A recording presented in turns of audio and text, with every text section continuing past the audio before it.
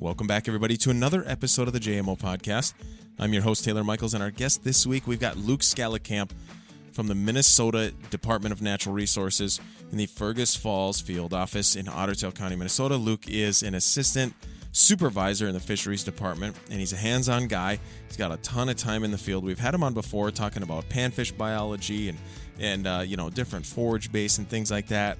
In this episode, we're talking about zebra mussels in Ottertail County, the lakes area of Minnesota, full of lakes. It's a great example for this conversation, I believe, because there's a ton of lakes. The lakes are very diverse from each other, and there's a lot of zebra mussels present in a lot of those lakes, and they're going through all these changes. And that's what I want to talk about. We talk a little bit about zebra mussels and what they do to these bodies of water. But, Luke has so much experience being out on these lakes that have zebra mussels, and he's doing his work.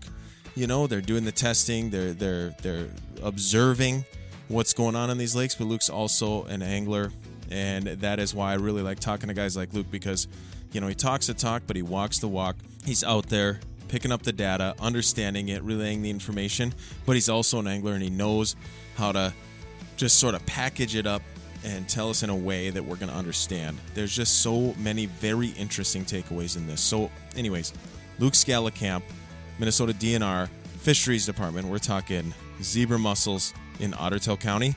Let's get to it. If you want to enjoy all the abundant fishing and hunting opportunities that Northeast South Dakota has to offer, there's no better place to stay than at Roy Lake State Park. Come shoot your limit of ducks or pheasants, then hit the lake and catch you a limit of walleyes all in a day. Roy Lake State Park provides both modern cabins and suites with all the comforts of home at a reasonable price. Go to GoOutdoorsSouthDakota.com to reserve your fall hunting and fishing destination.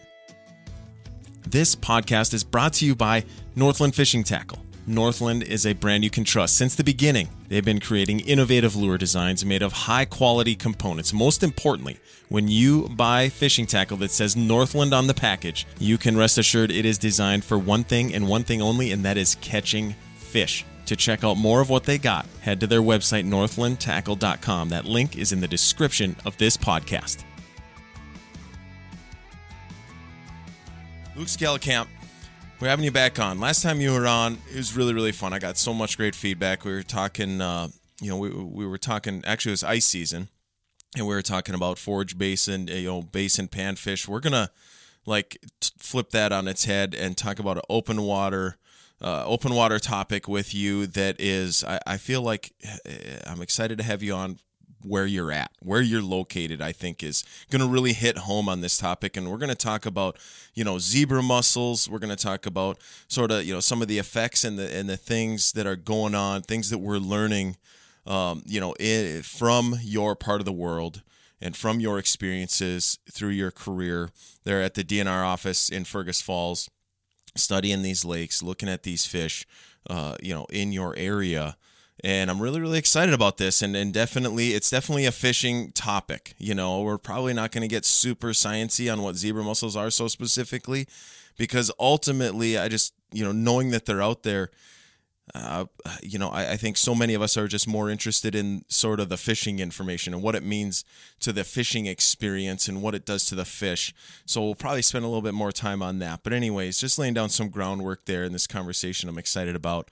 Luke, in your area, Ottertail County, land of 10,000 lakes, you see a whole bunch of this on a big spectrum. What are some of the things that are happening as a result of it? And, probably for starters, we should talk about how long have we had them? Let's go back and how long have zebra mussels been around? Because I feel like we've talked about it so much. It's been such a topic of conversation. It feels like they've been around forever. Where does this whole thing start? And let's go through the whole evolution of some of the learning that we've been doing around this topic. Sure. Well, once again, thanks for having me. It's been a pleasure. So to begin, I guess just a little background. A lot of us are familiar with zebra mussels, and we hear the term a lot, and we hear the term invasive species, aquatic invasive species. But these are, the small mussels that attach to the boat docks and lifts, and a lot of the substrate that's on the bottom, and they are a widespread issue. They were first introduced into Ottertail County back in 2009 into Pelican Lake, which in the grand scheme of things is not that long ago. It's only 14 years ago. So they actually haven't been around in this area for that long. It may seem like it's a long time, but biologically speaking, it's a very short period of time. We've all heard that, they can, they're filter feeders and they can increase water clarity, which they do. With that, the aquatic vegetation can increase. And, they can just kind of be a nuisance both recreationally and biologically. But it's something that, we're learning a lot about. And us as fisheries managers, we're going to continue to try to tackle the problem and learn a lot and provide the best fishing opportunity that we can. Let's talk about some of the stuff that you, in your career, like the things that you've done. What do you feel like it has been some of the learning and some of the evolution to this whole zebra mussel thing in that area? Well, you're exactly right. Just the aquatic vegetation, some of these lakes that the weed lines used to end at, 12, 14 feet, a little bit more turbid state. Now we're seeing some coontail clumps out, close to 30 feet. That and thick vegetation out into the mid 20s, and that just provides, a lot of places for these fish to be. With that, another thing that zebra mussels, University of Minnesota and DNR researchers, they've been studying this, and they have some pretty neat conclusions. But something that they mentioned in their study too was that they do reduce the primary production of pelagic, the open water energy sources in primary production, and they kind of shunt that into the shallower water, more benthic, bottom of the lake primary production. So the actual energy shift is shifting from open water to shallower, lake bottom areas. So that ultimately becomes more conducive for your centrarchid, your sunfish, bluegills, bass, crappie species. So we are seeing in some of our lakes that have historically been, all perch walleye fisheries, that they're definitely shifting more towards higher abundances of your panfish, sunfish species. So that's a big shift. Lakes like Ottertail Lake that historically you would have never heard of people targeting largemouth bass or crappies or bluegills out there. And now they're hosting largemouth bass tournaments, and people are actually targeting some of these, other panfish species. So we are seeing a shift when it comes to that. By no means are zebra mussels the only reason why these lakes are changing. Lakeshore development is a huge part of it. Sedimentation, nutrient runoff. Just these lakes are becoming more eutrophic, more nutrient rich in a very, very short period of time. So, like I said, by no means is it only zebra mussels, but I would say they are absolutely a contributing factor for these lakes changing. Another thing that we see around this area is a lot of these, Ottertail Lake, Pine Lakes, Lida Lake, South Tinwell Lakes, Rush Lake. They've been very, very good natural reproduction walleye lakes. They had great spawning habitat. They had great rock rubble. They had good nursery areas for the young deer walleyes, all expansive sand flats. And a lot of these areas, the sand flats and the spawning habitat is either covered in chara algae, which is, it looks like those flat vegetative mats on the sand flats. You can pick it up and it's kind of coarse and it smells kind of skunky, but those are taking over some of the sand flats, and that's a result of the increased nutrients up in the shallows.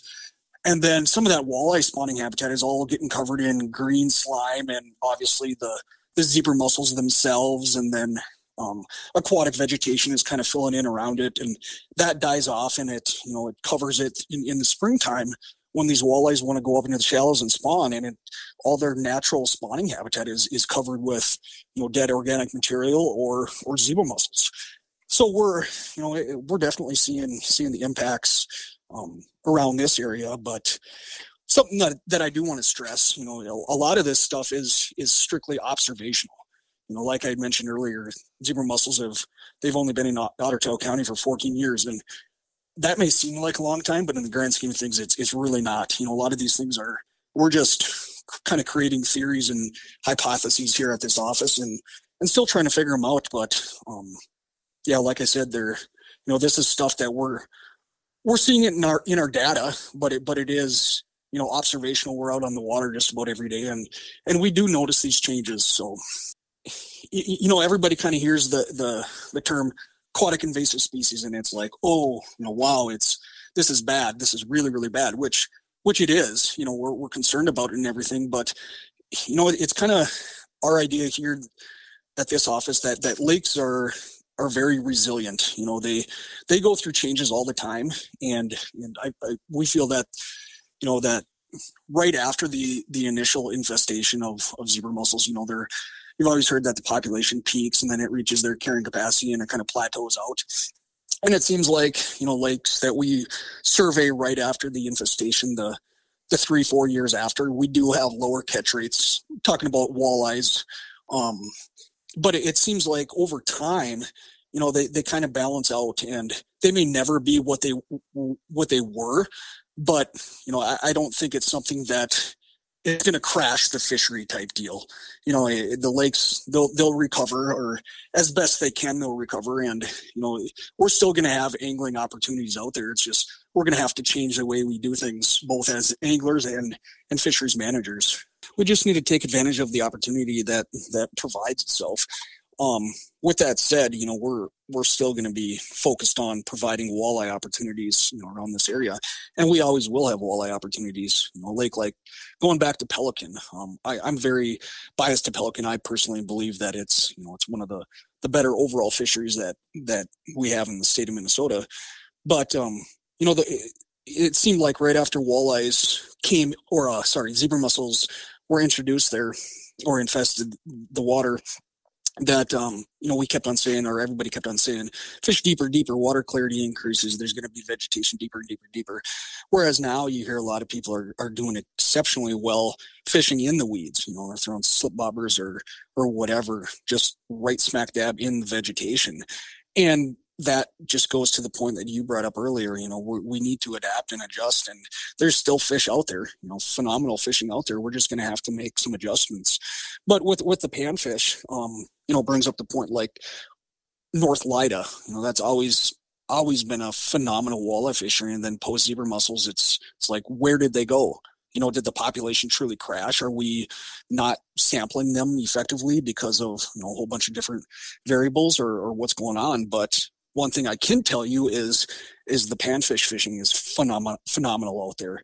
So, there's an opportunity. Maybe shift your focus to catching bluegills and crappies and bass. We're still going to manage the heck out of it for walleyes and try to reestablish, that population to a fraction of what it was before. And I think we will get there, just based on what I indicated before of the resiliency of the lakes. But right now, if you want an opportunity to catch panfish, that's a perfect opportunity. Yeah. That's such a good point. But talking about that energy shift, that's interesting. Like what can you tell me or even suspect about how that happens with the zebra mussels, where, say you got a deeper lake, talking about the pelagic energy source where you might have, minnow types or we've talked about, Cisco's. Otter Tail County's got all kinds of lakes that have, those Tulaby populations or whatever that is, that's probably where you're going to find some of your biggest walleyes and biggest predator fish on some of those lakes just because of that food source. Like, how do you explain that a little bit further and how that is happening with an energy shift from that pelagic energy source towards the more shoreline oriented? Sure. So, as indicated before, zebra mussels, they feed on plankton, and plankton are, free floating around the lake and in the pelagic areas. So once those zebra mussels kind of filter out a lot of this plankton, they're establishing their own biomass and community structure in the shallower waters, just because they're, a lot of this nutrient and energy is kind of getting sucked out of the open water into the shallower benthic areas. So they're increasing the biomass, they're increasing the vegetation, they're increasing the structure up into the shallower waters. They're also excreting, and their feces and excretion is creating more nutrients in the shallow. So basically, it's just kind of shunting the nutrient and energy from the open water and creating increased biomass, increased community structure into the shallower water, and with that, it's allowing for a lot of these more centrochid species that that thrive in that environment to increase their abundance, increase their biomass. So shifting the energy and the zooplankton or the plankton, whatever, phytoplankton, zooplankton, into the shallower waters, and changing the community structure, increasing biomass of some of those shallower water species and aquatic vegetation and zebra mussels themselves. It's just kind of an overall shunt from deeper open water into the increased, like I said, biomass, community structure into the shallows. So it's just an energy shunt, I guess, if you will. No, I love that. That's a great explanation. It makes total sense. And I like painting that picture because I think that's kind of a big deal. Do we, is there any evidence whatsoever? Do you have any opinions on whether we should be curious or even worried about whether or not, some of these lakes with the tulaby populations, with the shiner minnows, like any of these pelagic, bait fish species, that that there could be a crash there, or that it may have a massive effect on any of that? I think so. I think there is, some concern. It's not the reduction in prey and forage, I don't think, is the only variable. Obviously the warming of the waters and everything is a huge factor when it comes to the cold water species like Cisco too. But with that said, if a lot of these lakes, deeper lakes that do have the potential for trophy walleyes, trophy pike, large muskies, they're out roaming the open waters, chasing or just following the schools of Cisco.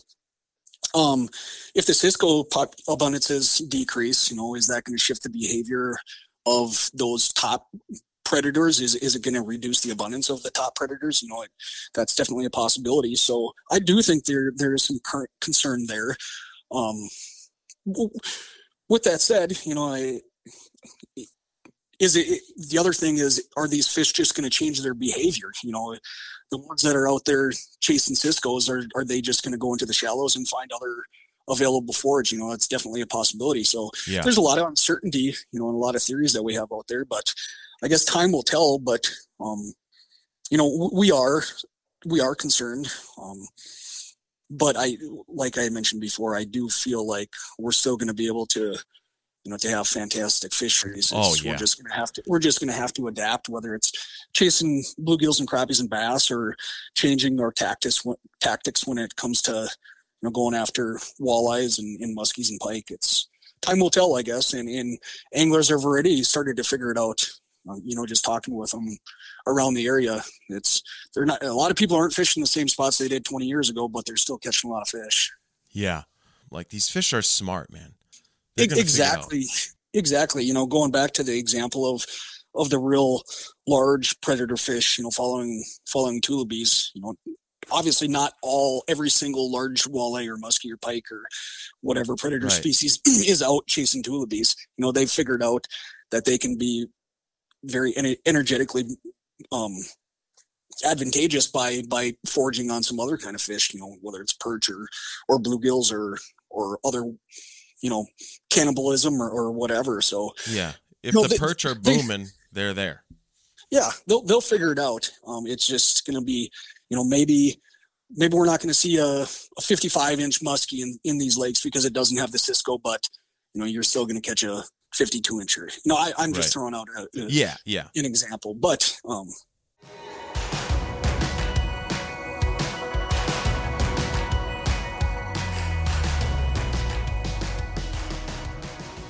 This podcast is brought to you by Northland Fishing Tackle. Northland is a brand you can trust. Since the beginning, they've been creating innovative lure designs made of high-quality components. Most importantly, when you buy fishing tackle that says Northland on the package, you can rest assured it is designed for one thing and one thing only, and that is catching fish. To check out more of what they got, head to their website, northlandtackle.com. That link is in the description of this podcast.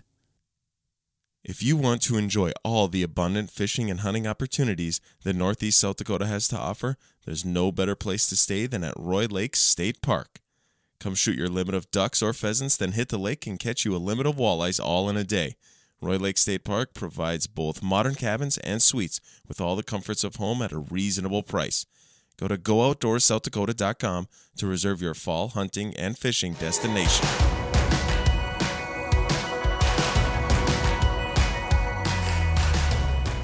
Yeah, and that's all blue sky, right? Like, we don't even know that that's the thing. We don't even know if that's what we're worried about. Exactly. It might be a deal where you still catch a 55-incher, but it's not suspended over deep water, in late August or whatever. It's in 9 feet of water in the back of a bay, the same time frame. You know what I mean? Like, it's like we just got to be more adventurous, and that's actually a fun thing in fishing, is the learning and figuring that stuff out. But I mean, yeah, man, like, I just think that is such a good things to point out, that so far we're just talking about how you got to realize in so many of these prominent lakes that are going through this stuff right now, we're still so early in these changes that we don't even know what the overall lasting effects are. It's all comorbidity all the way across the board. None of these things that are happening to these bodies of water are just the zebra mussels. Every single lake is going through changes regardless. This is just another one of them, and it's a big one,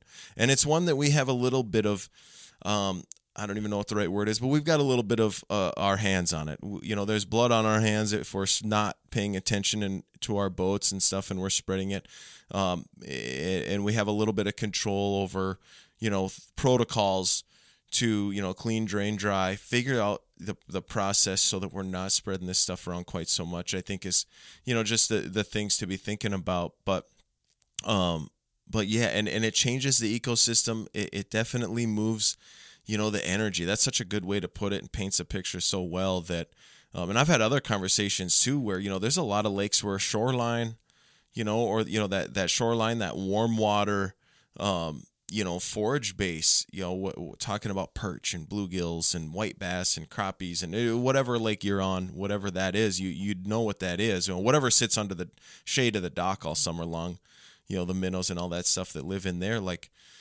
there's going to be situations where there's a big boom for that, right? Like, that definitely is going to create opportunities for bass. If the average size structure of bass has been, 2 pounders that are few and far between, you might be on the horizon of, skipping docks and catching 5 pounders on every other dock in a situation like that, maybe 10 years from now. That could definitely be the thing. So there's a lot of there's just as much conversation that can be optimistic around this type of conversation as it is. And I like the way you put it too with the fisheries department, where you guys are objective.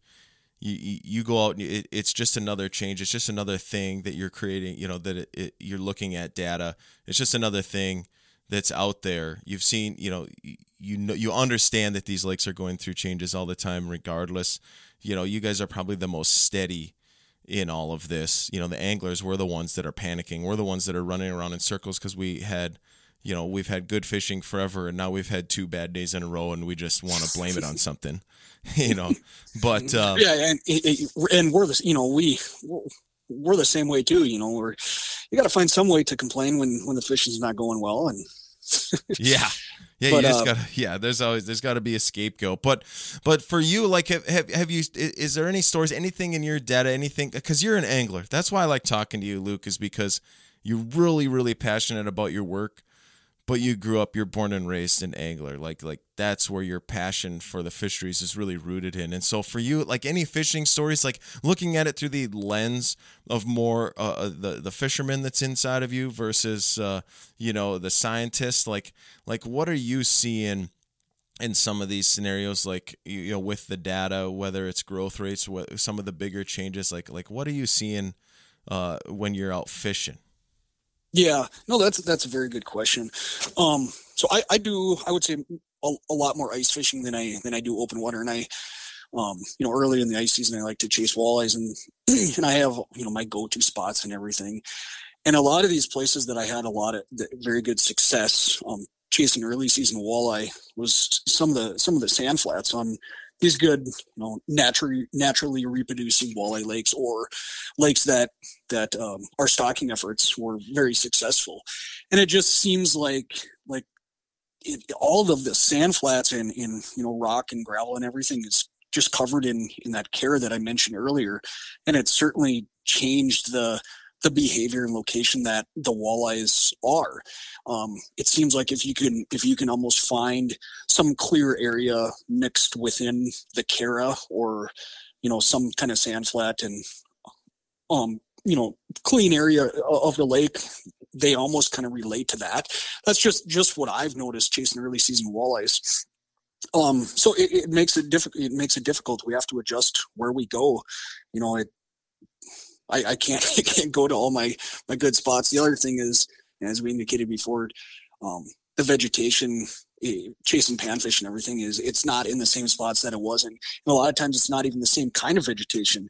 It's completely changed and moved, and it does on an annual basis. But I'm talking about a big shift in where and in what species of vegetation. So just goes back to being able to adjust, and I think all of us that really are passionate about angling and we like to do it, we will figure it out. But those are two real big noticeable changes in ice season. I also like to chase muskies in open water, and the biggest thing there for me is once again the vegetation. It is not in the same spots that it was before.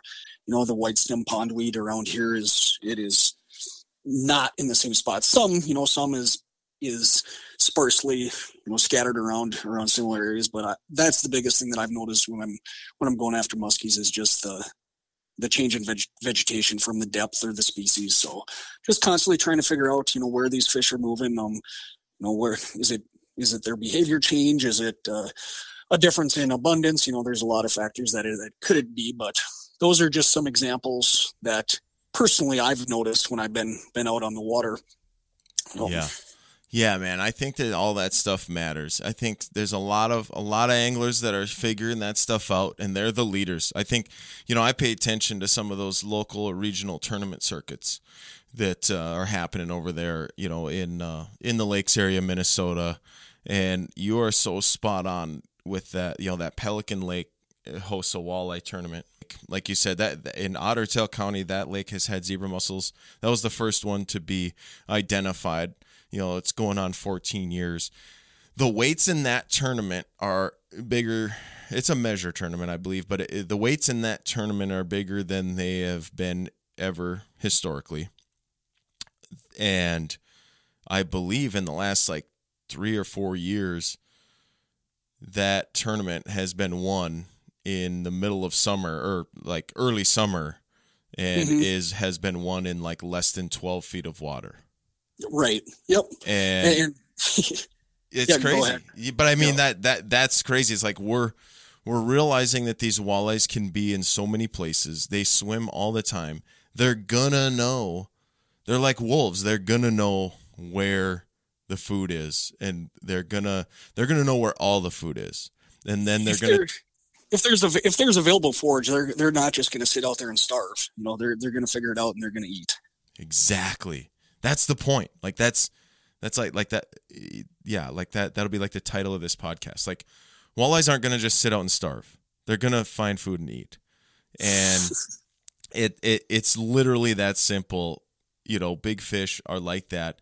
I think in some scenarios it's been described that walleyes, if they do get spoiled, if they do get, if there is, a stable living environment, like on a reservoir or something like that, where the forage base is, everything is stable, these fish can go for 5, 6, 7, 8 years and not go through any sort of, major, major change of any kind, whether it's water depth or, weather patterns, or, they don't go through a zebra mussel infestation or whatever, it's been said in situations like that, when something big does happen, like when there is a crash in the forage, based maybe with low water or something like that, go through a drought, that those bigger fish just don't make that adjustment. I don't know if that's true. I think that the bigger fish, they have bigger tails. They can swim faster and farther.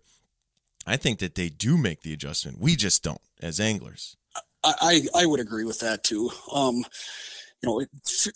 It goes back to what I was said. Lakes are resilient. Fish populations are resilient too. Yeah, there are some, catastrophic changes that occur that really, are detrimental to fish populations. But when it comes to this, they absolutely will figure it out. I mean, yeah, even lakes like Lida, yes, we have, our walleye catch rate is decreased significantly, and we're trying to identify where the bottleneck is.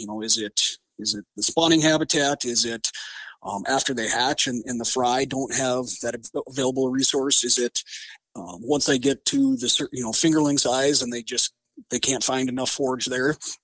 We're still trying to figure out on a lake like that. But there's other lakes that they're doing just as well, if not, I'm not going to say better, but just as well as they were pre-zebra mussels. So I do think that they really do figure it out.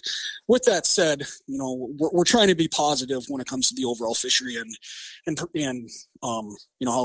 the angling experience is going to be moving forward after a lot of these lakes have zebra mussels. University of Minnesota did do a study that I mentioned before with collaboration with DNR Research, and they did find that young of the year walleyes, during the midsummer, they were smaller in zebra mussel infested waters than non, and they did grow more slowly throughout the growing season. So moving into winter, that could negatively impact their survival, having higher mortality, increased risk of predation, not having the energy reserves throughout the winter. So there are some things to be concerned about, absolutely, but let's try to remain positive and take advantage of the opportunities we have and just continue to try to figure out where these fish are. Yeah, totally. When it comes to stocking, right, and you know what a little walleye fry needs to live, like, does where you stock them in the lake, like a location, is that like a big consideration for the DNR? Or do you just put them in at the public ramp? Yeah, no, that's definitely a consideration. Sometimes we do put them in at the ramp if the environment is conducive. Sometimes we boat them out to, like on Ottertail, there's, half a mile or a mile of flats until you get to a drop off. So we will boat them out until you get to a little bit deeper water. So, if you stock them right at the access, then they might fall to predation to, shiners and minnows and small fish and everything. Yeah. And if there's, a lot of aquatic vegetation, habitat that's conducive for panfish, then we won't stock them, in the weeds, because the panfish are just going to pluck them off too. So we do bring them out on a lot of lakes, and kind of release them where they would maybe naturally hatch or in that general vicinity. Yeah. So it is, we definitely have to be mindful of where and what risk there is for predation, and also the wind direction and how hard the wind is blowing. If it's, a spot that we want to stock in, it's blowing 30 miles, into shore, we're not just going to throw the fry right there. They're just going to be blown up on the shore. So there are definitely considerations that, we take into effect when we stock. Yeah, that's good to hear. I mean, because again, I just want to be a platform where we can tell every side of every story. And, historically, the DNR, you fisheries guys, if somebody has a bad day fishing, you guys are liable to get, pinned with it. This is such good information that needs to be sort of, as we move into this, into the future in all these bodies of water, like, the zebra mussel conversation, it's not all doom and gloom, that's for sure. It's going to create as many opportunities as it is going to change. And it doesn't, I don't think there's any proof that, we should be saying that it's ruining an opportunity. We don't know that yet. We're still in the infancy stages. Things are just changing. And if we can find these fish, if we can adjust and find these fish, we might find them doing something super great. They might be loving life somewhere that's just different than we fished them 15 years ago, and that's fine. We just got to keep putting in the work and finding them, and then eventually some of these answers will fall into place. Some of these things will, and it's so situational. Every lake is its own beast, and information that comes out of the Great Lakes or information that comes from other places, it's just that. It comes from somewhere else, and it can be, a rule of thumb. It can be, sort of like a benchmark. It's what we know now, but it's not all this stuff is going to be 100% relatable to every body of water when it comes to the science. But like the conversation you and I just had, it's a big picture conversation that is very relatable to any body of water that's going through a zebra mussel infestation, and it revolves around adjustments, and you just got to be able to look over the side of the boat and make a few evaluations and maybe think outside the box and check a few different patterns throughout the day and try some new things, and you might find a bunch of big, hungry, dumb fish doing something that nobody else is targeting. We all hope so, right? Yeah, I do. I need those big, dumb fish. I can't catch them unless they're dumb. I know that. But there you go. Yeah, I'm with you. Yeah. Well, all right, Luke. I'll let you go, man. I'll let you back to it. I thank you so much for the time on this one. Great conversation. And glad to have you on again, and look forward to the next time. Okay. Thank you much. Have a good day.